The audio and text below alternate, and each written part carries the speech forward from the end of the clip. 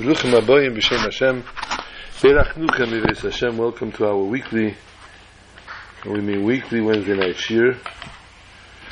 Actually giving it Wednesday night. Bilu Nishmas Aaron Baruch Ben Yehuda Levi. Bilu Nishmas Amelia Basara. Pashas Kiseitzi.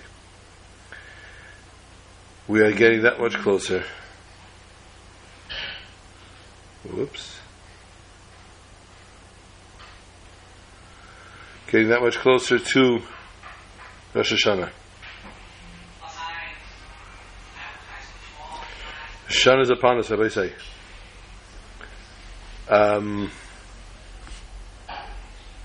Beis El already. Yud Beis El, Yud Gimel El, of course, did you know the Frierdiker Rebbe's wedding anniversary? Which is, of course, Nesidereno, Nasi of our generation, father-in-law of the Rebbe.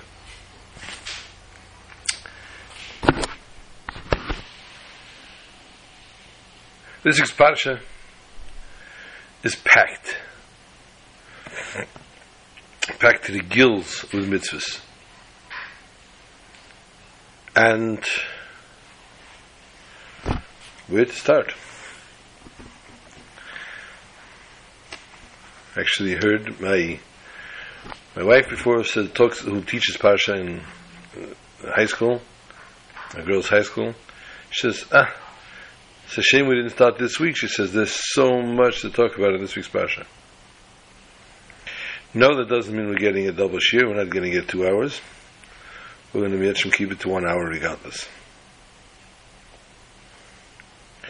Every Shabbos as strange as sounds as strange as it's going to sound. Every Shabbos we read 2 parshas. We read a parsha in the morning, and we begin another parsha by mincha. We read a parsha in the morning. For example, this Shabbos is Parshas Kiseitzi.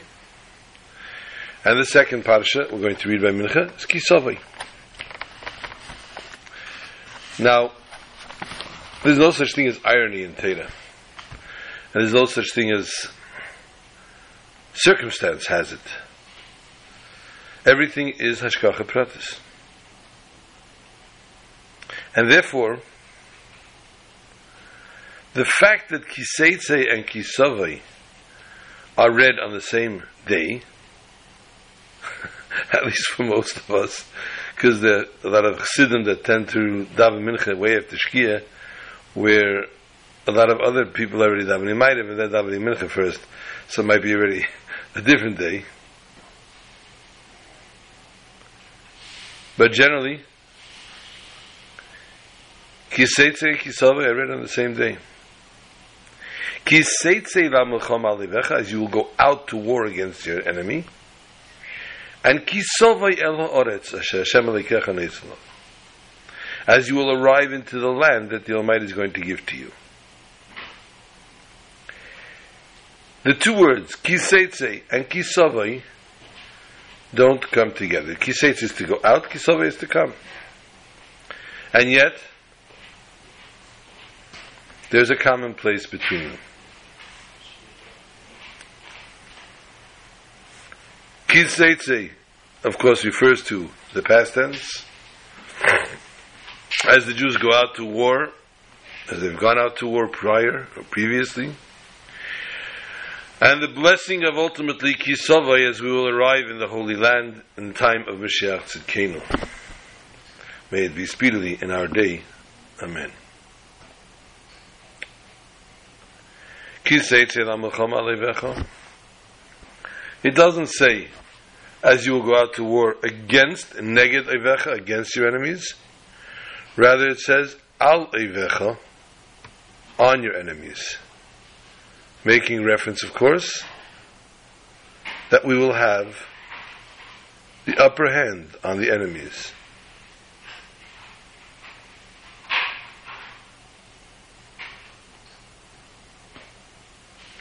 That we already do have our upper hand against our enemies. One of our favorite archive stories, which we've told so many times, the medrash that we speak about so many often time in this week's parsha, is the medrash that talks about the mitzvah of Shiluach HaKan, of sending away the mother bird. An interesting mitzvah in its own right. You're going to happen, and this is, it just happens to happen. And you're going to be walking in the street and you will find a bird's nest. The mitzvah, says the Torah, is to send away the mother bird and take the eggs for yourself. The bird keeps returning though, keeps coming back and coming back. And we need to keep sending it away until the mother stops to come back, and then we can take away the eggs.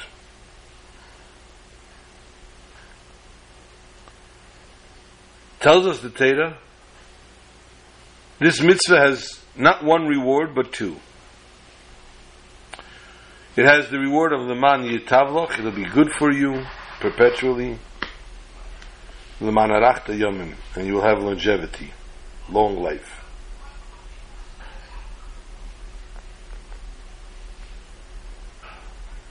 Very, very interesting rewards for a seemingly easy but cruel mitzvah to send away the mother bird from its children. And then we read the Medrash, and the Medrash tells us something even more ironic. The Medrash tells us that the mother bird is very disturbed by what happened here. The mother bird gets so disturbed, and the mother bird feels so bad about the losing of its children. The mother bird starts to soar through the skies, and it cries out, "My children, my children." Ultimately, the Medrash tells us a very, very, let us say, borderline horrific, tragic ending. The mother bird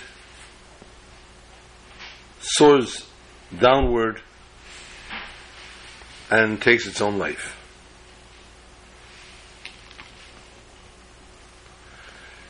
And for this mitzvah that we just caused and we just did to the mother bird, tells us the Torah,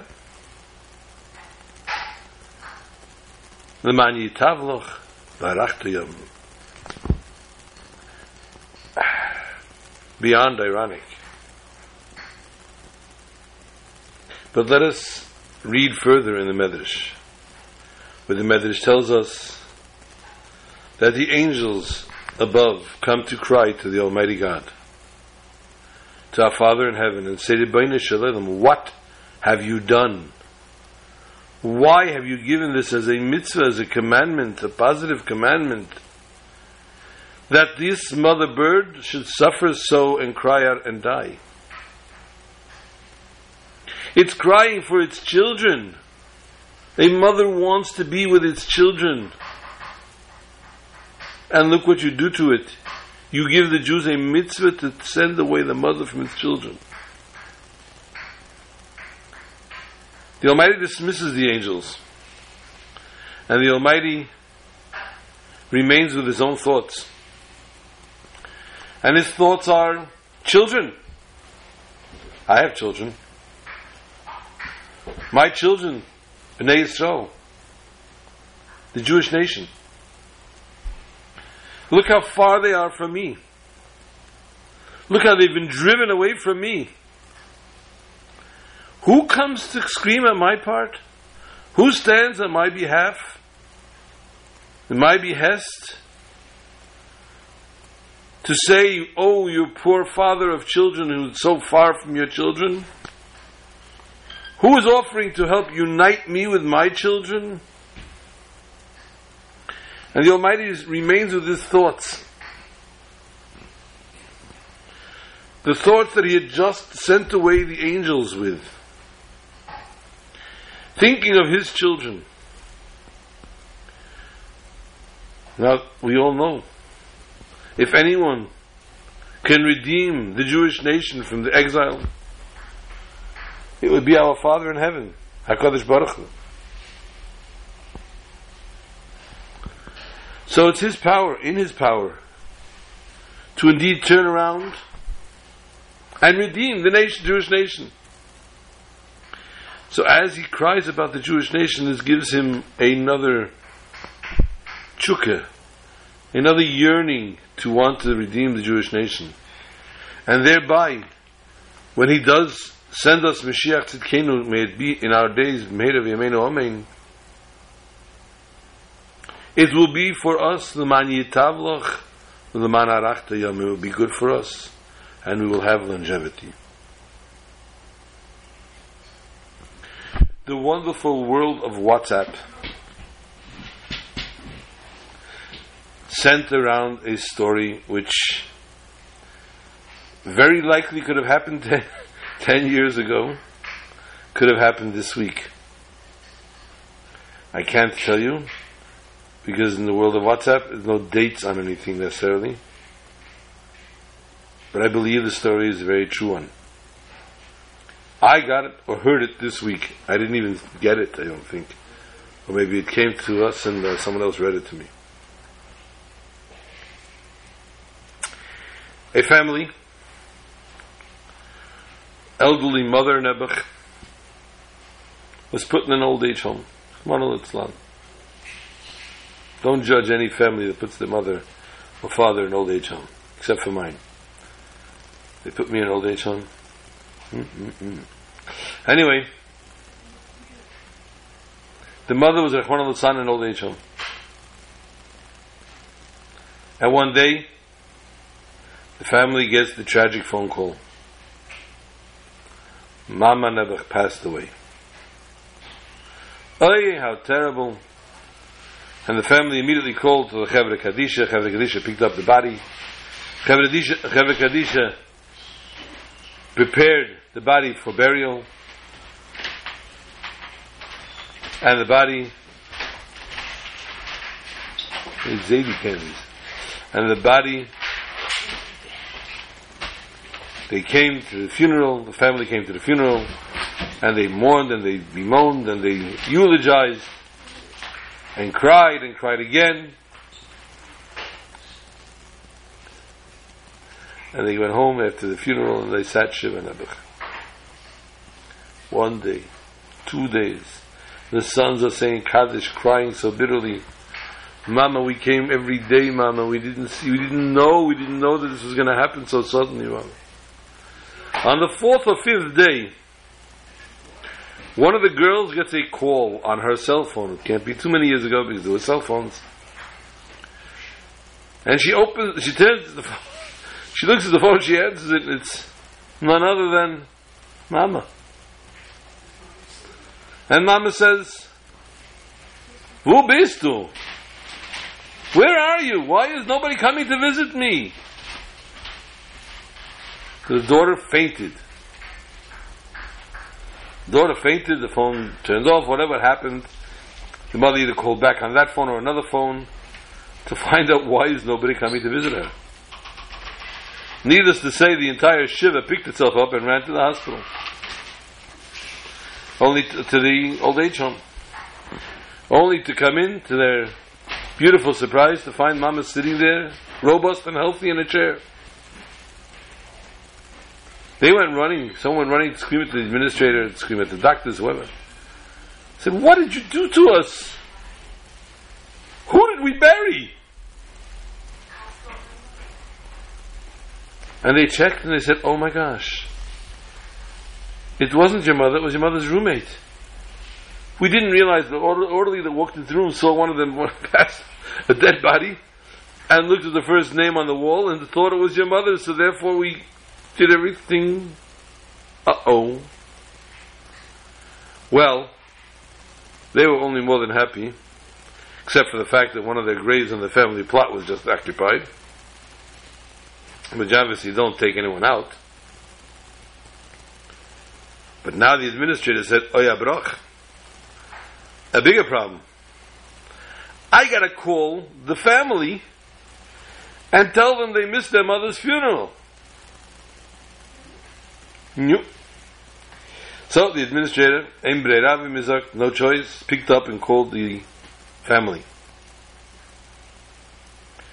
And says to the son, Mr. whatever your name is, sorry to tell you, terrible news. The mother had passed away. His mother passed away.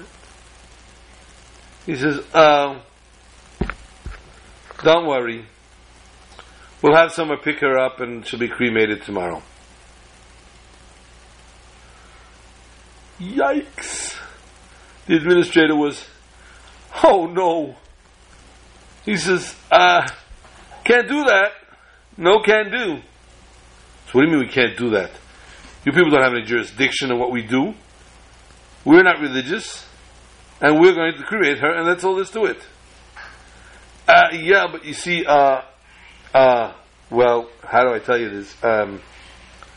She was buried at the beginning of the week in a nice kosher Jewish burial. His son says, unbelievable. And here the director's expecting to get a lawsuit, to get closed down for this. I mean, this is beyond. And the son's going over and over, on and on. Unbelievable. Unbelievable. Finally tells the director, let me tell you, my mister. He says, Mama was religious. She was a religious lady, a frum lady. She used to daven. She only kept kosher, that's why she was in your home. Unfortunately for her, we're not. And when we talked about this last final day, we told her we're going to cremate her. It's cheaper, it's more sanitary, better for the ecology. She said, I will daven that I have a kosher Jewish burial. And every day she davened that she should have a Jewish kosher burial. Says the son, I see now the power of prayer. I see how she prayed enough, hard enough, strong enough, well enough to actually be buried in a Jewish burial.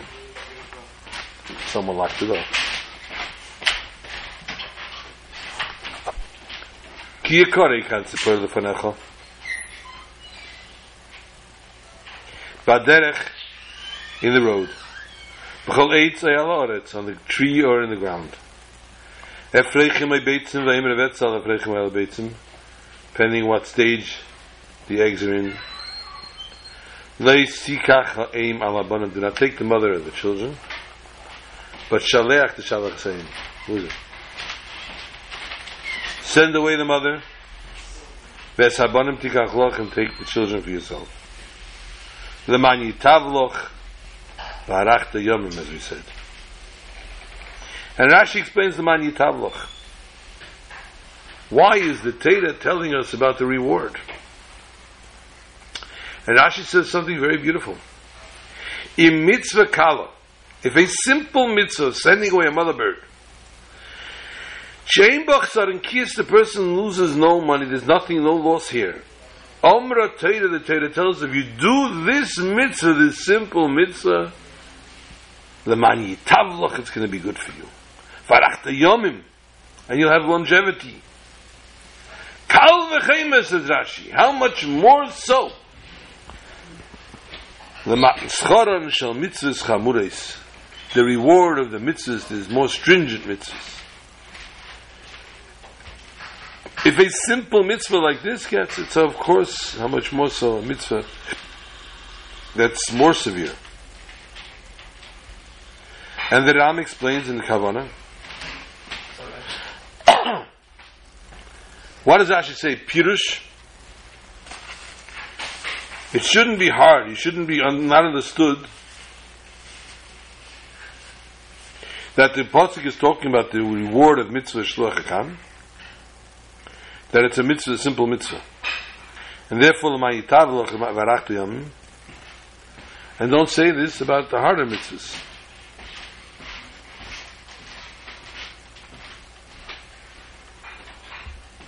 It's really coming to teach us a lesson. Even a simple mitzvah like this that has no ksar and kis, tell the Torah, so much more so the mitzvah, the reward of greater mitzvahs. Which means to say that the intention here to begin with, the Torah chooses out to let us hear. This is the simple reward for the simplest of mitzvahs. And therefore we can learn a kal v'chemer for all the other mitzvahs that are more stringent. What is the reason? Says Rashi, she'ein bo chsar and kis, there's no loss of money. Or maybe it's very hard. According to this explanation, though, Rashi, who changes his wording from the Sifri, because the Sifri says, mitzvah kala shehi ki isar. A simple mitzvah is like an isar, a very small, trivial amount, not even nominal amount, nothing. Yesh b'chsar and kis mut b'yeser is such a small loss of money. Kishavi isar b'vad, like the worth of a nothing, of it, less than a penny. But Rashi changes the mitzvah kala she'ein b'chsar and kis at all. There's no loss. Not there's a minimal loss, but no loss at all. Because the reasoning of the Torah is to be mechadish the reward even when it comes to a simple mitzvah. So therefore you talk about shluach hakam, which is a simple mitzvah. And Torah did not just choose this mitzvah alone. It's not stam that the Torah chose this. And therefore Rashi doesn't want to say mitzvah kala shiki isar, because then we have to understand what happened over here. It becomes a little more of a relevance than a mitzvah that has no ksar and kis at all. Therefore Rashi specifies, no, there is no loss at all here. And then we understand why the Torah chose this mitzvah for l'man arachta, ma'itavlach man arachta.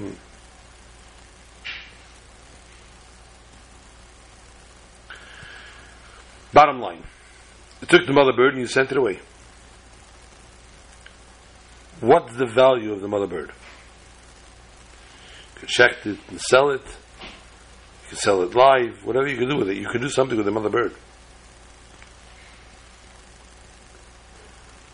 How does Rashi say? Ein b'chsar and kis. There's no chsar and kis. There's some value of this bird. And you're sending it away. The Sefer Maskil David, or the Pirish Maskil David, explains this great gain that you would have from this bird is not considered loss of money. It's not a monetary loss.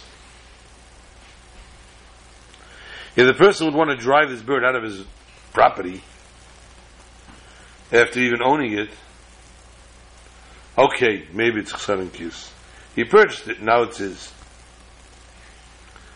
But this bird is not even his reshus. It's ki yikore kan tzeper lefanecha baderech it's on the road somewhere. So it was never brought into his reshus even. It was never brought into his own property. The fact that you're not going to take ownership of it, it's a deprivation of profit, but not a loss.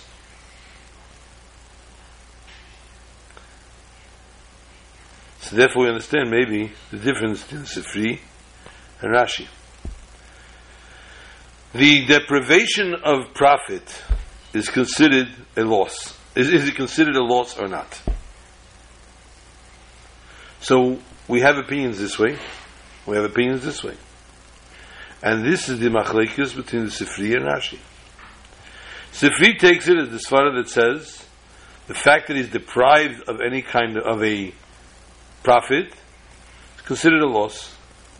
And therefore he says mitzvah kalash ki iser, like the minimal loss, but it's a loss.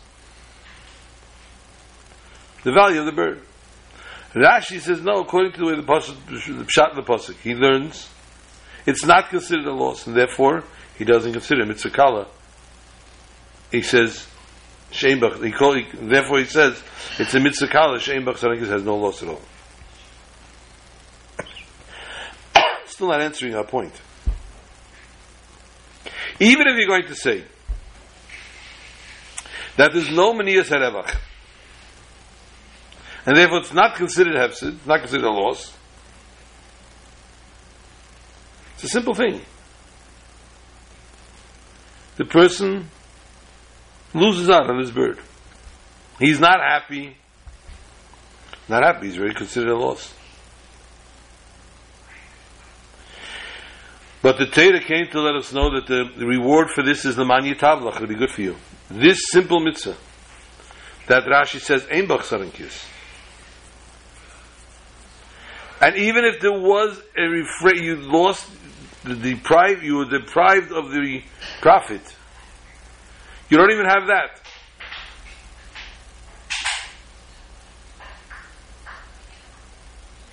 And if that did happen, then it makes the mitzvah even easier.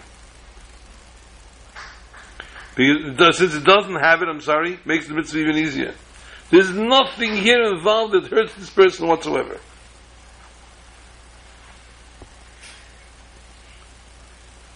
Therefore, Rashi explains according to the way it actually says it. Mitzvah shlich hakan has no loss. In Sifri it says, though, that it's ki'iser. There is a minimal loss. And he goes Rashi goes according to his opinion. Shaleach to shalach. If you keep in score at home, Gemara Chulin, Kuf Mem Aleph Amar Aleph, 141, side 1. Gemara Chulin teaches us, Shim Shaleach as ha'im v'chazra, Chayiv lachzeh l'shalcha. Said before, if the mother bird comes back, we have to send it away again and again. Afilu me'ah pam, even 100 times. And that's the halacha. So Rashi comes with a simple explanation.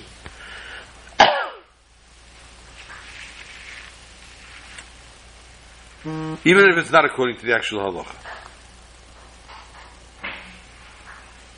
And therefore,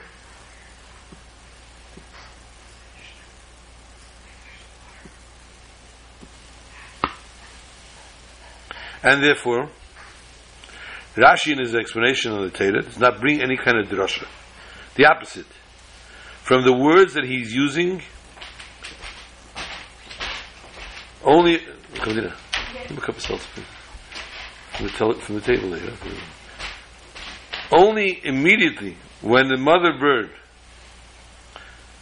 is taken away from the children, then you need to, when they're together, then you have to send it away.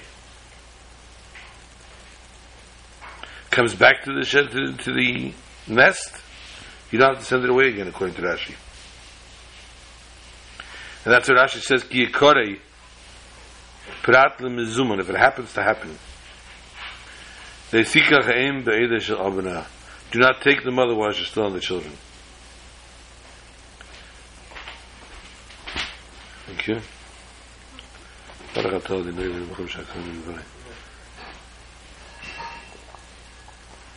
Chaim.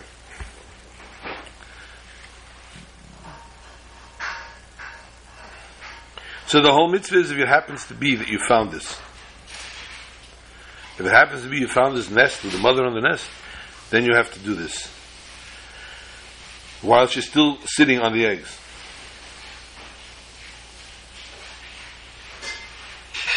Once you found this nest and you sent away the mother, The Banim are still in the Shusa. He still has the eggs that belong to him. You didn't take them yet, but they're ready to be taken. And when you sent away the mother bird once, you don't have to send it away again, according to Rashi.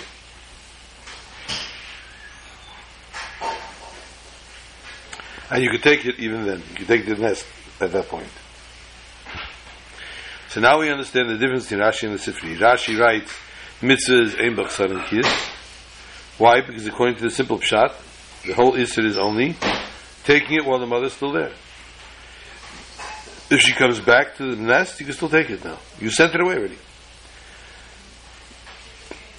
And the nature of the bird, of the mother, after sending it away once, she comes back again and again.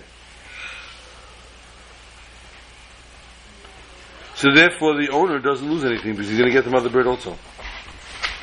This is of course in contrast to what we said before, the story of the mother bird killing itself. That's according to the opinion that you keep sending it away even 100 times.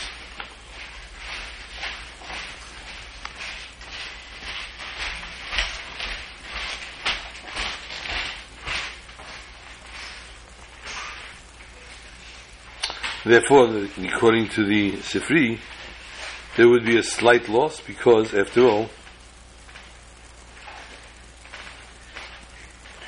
you losing the bird. Because you can't take it until the bird really goes away. Okay, enough of the birds. Let's turn to a few other mitzvahs in this parasha.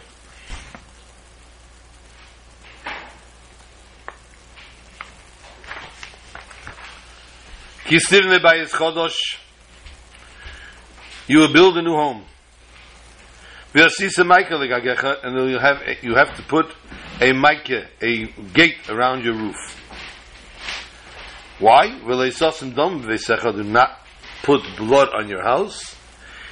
Ki yipel hanefel mimenu, when the faller will fall from it.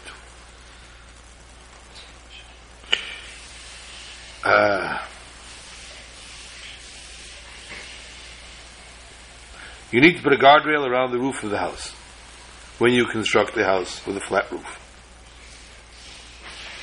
so others should not fall off. First question, what are you doing on my roof? I think it's go sunbathe somewhere else. Get off my roof.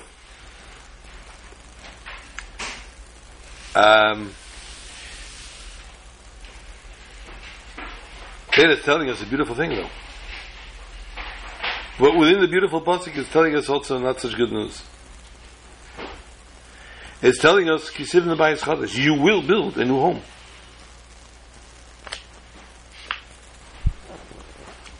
It's a bracha. Each Jew will be blessed to build a new home of their own.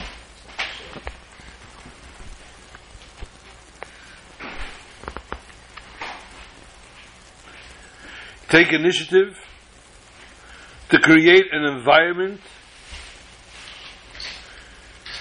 in which Yiddishkeit is going to flourish. Judaism will flourish and will thrive. The fact that there are other homes already, which other people built for themselves, this does not exempt you. You need to build your own.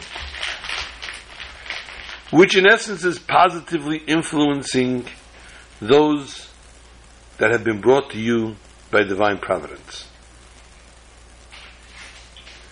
Now we know that it's a beautiful thing to go out on outreach, as we call it, on Miftzayim, where we go and we find Yidden, we get them to put on tefillin, to do other mitzvahs, invite them to our homes for Shabbos. Then we have those that Hashgacha Pratis puts us together. Divine providence puts us in a certain place at a certain time,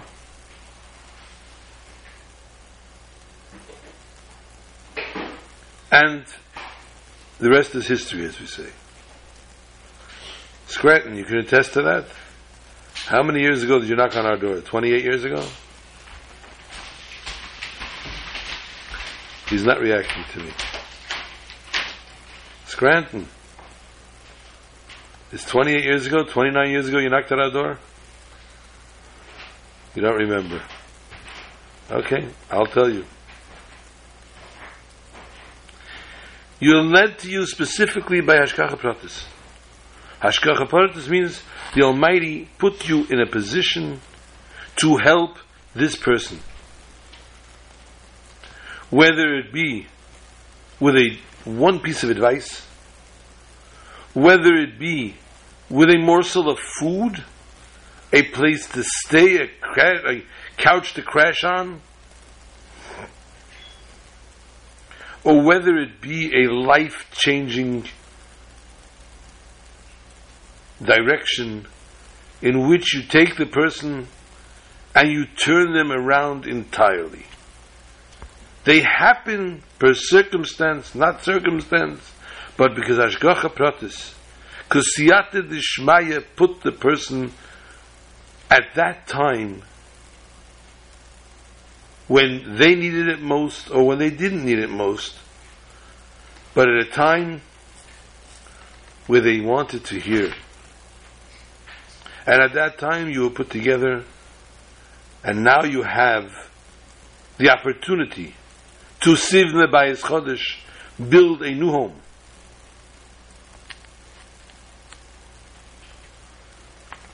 Says the Torah, I have a warning for you. Limit it and enclose the rooftops of our new homes that we build. The roof is the highest part of your house. It represents pride, self-importance.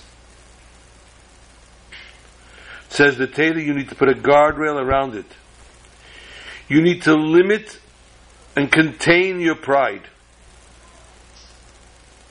Not say, I did it. Not say, it's my accomplishment that you're where you are today. I made you what you are today. You may not say that, says the Torah. You must put a gate around it. Why? Because if someone falls from it,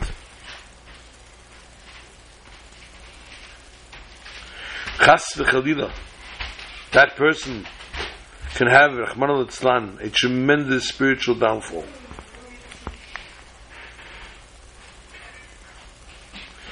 We know Dvarim hayetzim min halev nechnasim min halev. Words that leave the heart penetrate the heart, enter the heart.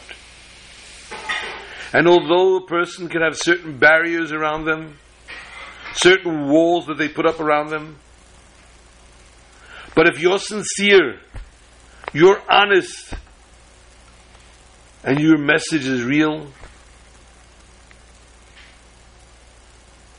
and it's pure and holy, then we succeed. But if chas v'shalom the words are tainted, because you are saying this to impress the person, so when the person is impressed, and the person follows suit in what you're telling them, you say, I did that.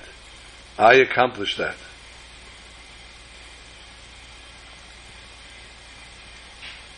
No. Even worse than that. Our self-pride. Even if you actually see that you achieved spiritually, can distance from our homes those who depend on the spiritual shelter. This is therefore the inner meaning of the Maikeh.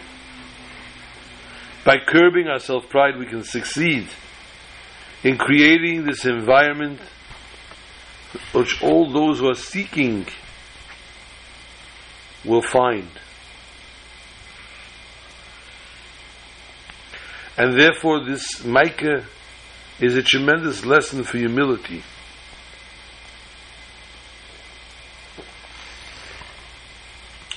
As we said, the rooftop is pride, and this limits this. The Sifri tells us, even in the Heichel, in the holy temple, the roof had to have a maika. In spiritual terms, this means we need to be cautious of pride even when it comes from the highest spiritual achievement, because it is equally harmful as pride that comes from material. Yes, we're allowed to be proud and confident about our devotion to God, this data, but at the same time we need to be careful not to allow and to develop these feelings of self-importance and arrogance. As we said, even the roof of the Heichel had to have a border.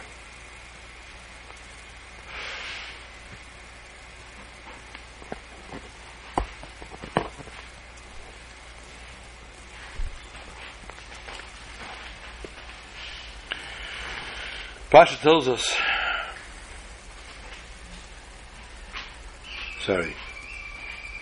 we already discussed this. Now, another point to the Maika.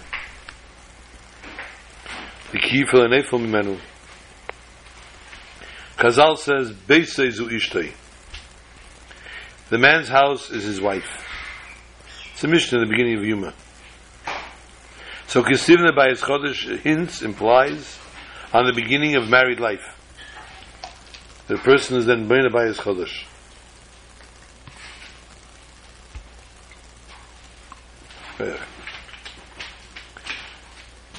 Put it back in the fish. Put it back in the fish. Person can think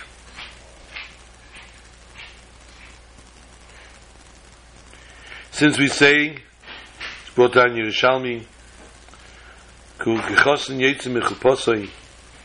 as the chassan comes out of his chuppah, he's forgiven all his sins. He doesn't have to accept upon himself any other limitations.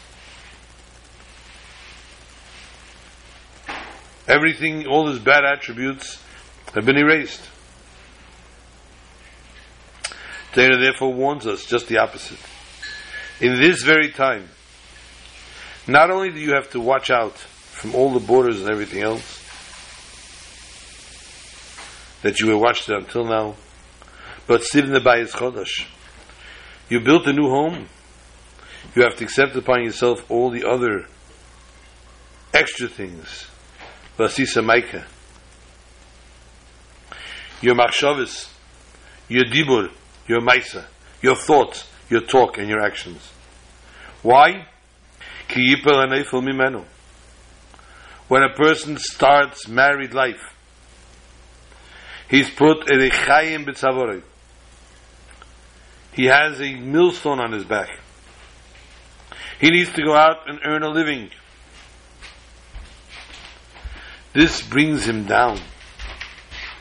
It sometimes puts a person down, it makes a person downright depressed. And therefore, this physical world can bring a person to literally drop in his levels in spirituality. Therefore, he needs to make a maika, a new gate, so that he doesn't chas v'shalom fall, but even more so, he can go up onto the worldly levels. He can go out into the world and elevate them as well. Not only does he not chas v'shalom fall, he raises everyone up around him as well.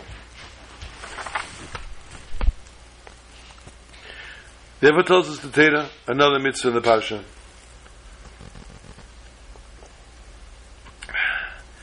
Ki yikach isha u'ba'ala v'yotza v'hisa. In the Gemara, the beginning of the Gemara Kedushin, the Mishnah says, first Mishnah, Isha niknas v'shalosh drachim, kesef v'shtara v'biyah. And the Sifri teaches us these are three things, Kedushin, are brought down in the Pasuk. The three ways of marriage. Ki yikach ish isha, a person takes a woman, a man takes a woman. Yikach refers to purchases. Therefore, the Torah teaches us that a woman can be purchased either with money or value of money. Ubala, and he lives with her, teaches us that a woman can be kaina. You can marry a woman with relationship. How do we know shtar? Ksuba also. Talmud Lema, the pasuk says, "V'kosel sefer krisus v'nosim b'yada v'yotzim v'beisei." If chas v'sholem a marriage does not work out, he gives her sefer krisus, and she goes out. Just like going out is done with a shtar, going into the marriage is also done with a shtar. Okay. Even though the woman was mekadesh with shlosh drachim, still an old Gemara tells us, if we keep score at home, Yevamis Lamed Aleph Amid Beis,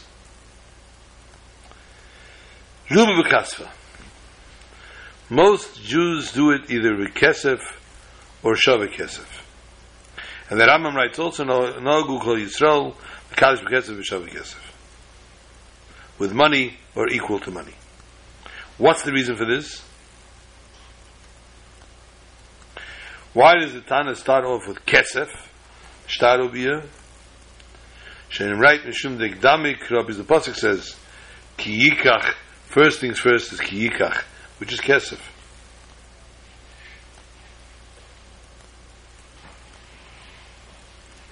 Therefore, we do weddings with kesef or shava kesef. The Sephardic wedding is done with a coin as well, besides the ring. Pasuk tells us a horrific story. Riv ben Anoshim v'nikshu el hamishpat. There was a fight, an argument between two Jews, and they have to come to the mishpat. It tells us the Torah ki riv. If there will be a riv, say from the yes nigoshim el hamishpat. At the end, you have to come to the mishpat.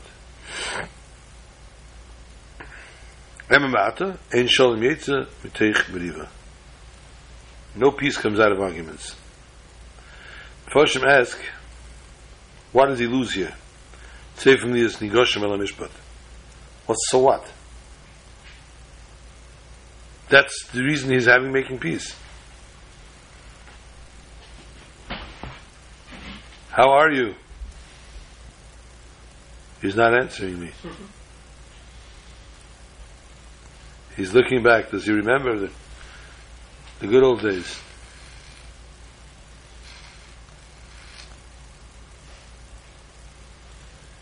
Adrab. Coming to Mishpat is the reason of making peace. That's how he's going to make peace. And the pasuk is, in essence, saying, "V'shaftu esam." Everybody comes in shalom and peace. But there's different ways of answering this. First of all, we can answer, in many places the pasuk calls a sichsuch, a dispute between two people that was brought before a shefet. This is a way of a shem davar, just a noun, as we say. A sichsuch, a dispute. Mashenkin lashon riv, when you talk about riv, talks about a major argument. And it's not necessarily can come before a mishpat. Rashi asks, according to this, should have been over here, ki yedover ben anashim, not riv. An issue came about. Why? Because they're coming in the mishpat. Therefore Rashi explains, ki yeh riv, at the end, nigoshim el mishpat. Because ein shalom yitzim etich meriva, from meriva no peace comes out. So why does it say riv? It's talking about actually a sichsuch, but a type of sichsuch, a type of dispute that it's in the border of meriva. Therefore, even with mishpat, not necessarily will come out to peace, but only a sichsuch, a dispute, which is not necessarily in the borderline, in the realm of meriva. Can a person come back and see the two differences of opinions between people? between one and another. Either through a pshara in Bezdin, a resolution, or through psak din, or the Bezdin actually tells them what to do. Either they come to a conclusion, they come to a mutual understanding, or they get a psak from Bezdin. Since it was never a meriva between the two sides, so therefore a psak din brings shalom. When you go to the Rav and you have a dispute and you say A and he says B, you are talking the total opposite issues. But you come to the Rav, you come to the Das Torah, then you merit to hear the words of peace.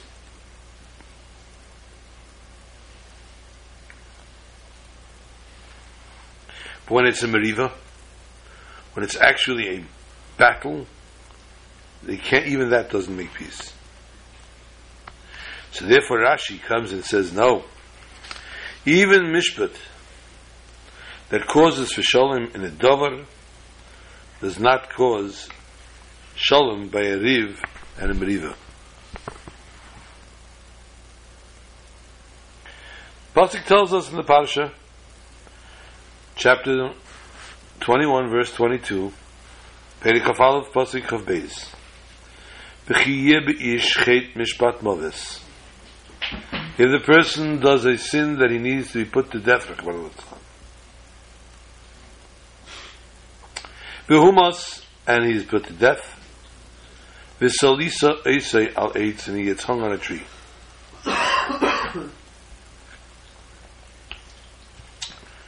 We know what the Arizal said when he made a hesped for the Ramak, his eulogy on the Ramak. He said, Kiyeh b'ish chet mishpat moves. When a person will have the sin of judgment of death, he explained it. Sheyechsar tam mishpat moves. That it would be lacking the reason for death. Kilei Paul Ra. Vilama Yamas, why did he die? Vesalisa Eitz Al Eitz. You will blame it on the tree, on the Eitz Adas that caused death. Because only the sin of Eitz Adas brought about the concept of death in the world. When the Almighty created the world, there was no rhyme or reason for people to die. When they sinned by the tree, the Eitz Adas, death was decreed on the world. So when the person sins, said the Arizal, and we understand that, and the person dies, but the sin couldn't have been that severe, we blame it on the tree.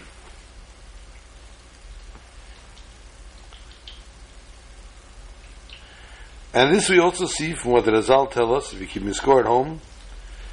There's two places in Shas, in Gemara and Shabbos, Nun Hey Amid Beis, 55, side 2, and Baba Basra, Yud Zayin Amid Aleph, 17, side 1. The Hashem Meisa B'itav Shel Nachash.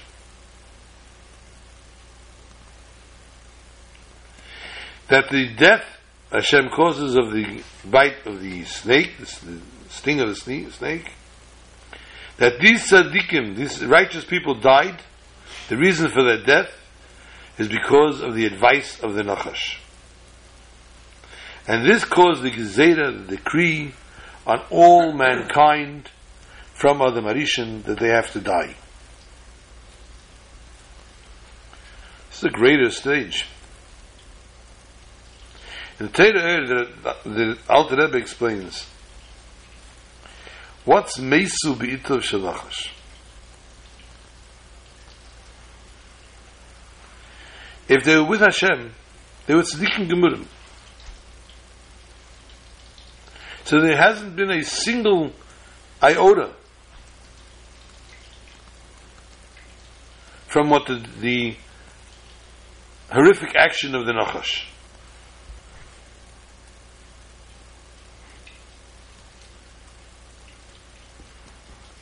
They didn't turn a moment away.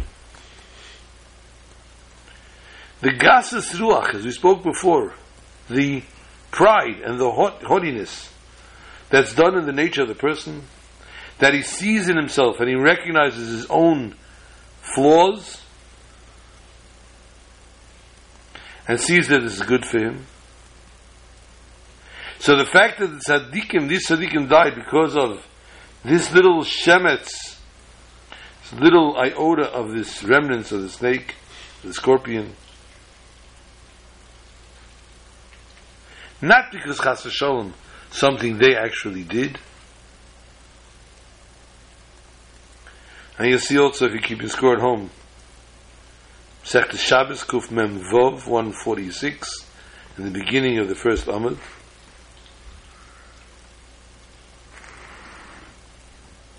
but this attached itself to him in such a way that caused death. But this can only cause on the outside, because the neshama itself, the pnimius of the neshama, remains intact, with no blemish. And nothing in the world can blemish a neshama. It will always remain higher than any inyan of a sin.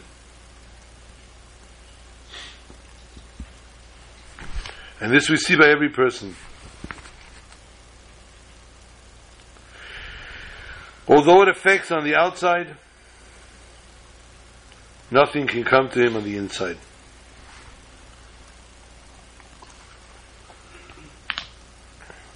And this is what Arizal said on the Ramak, that by him there was not shaykh to say Itav Shal Nachash,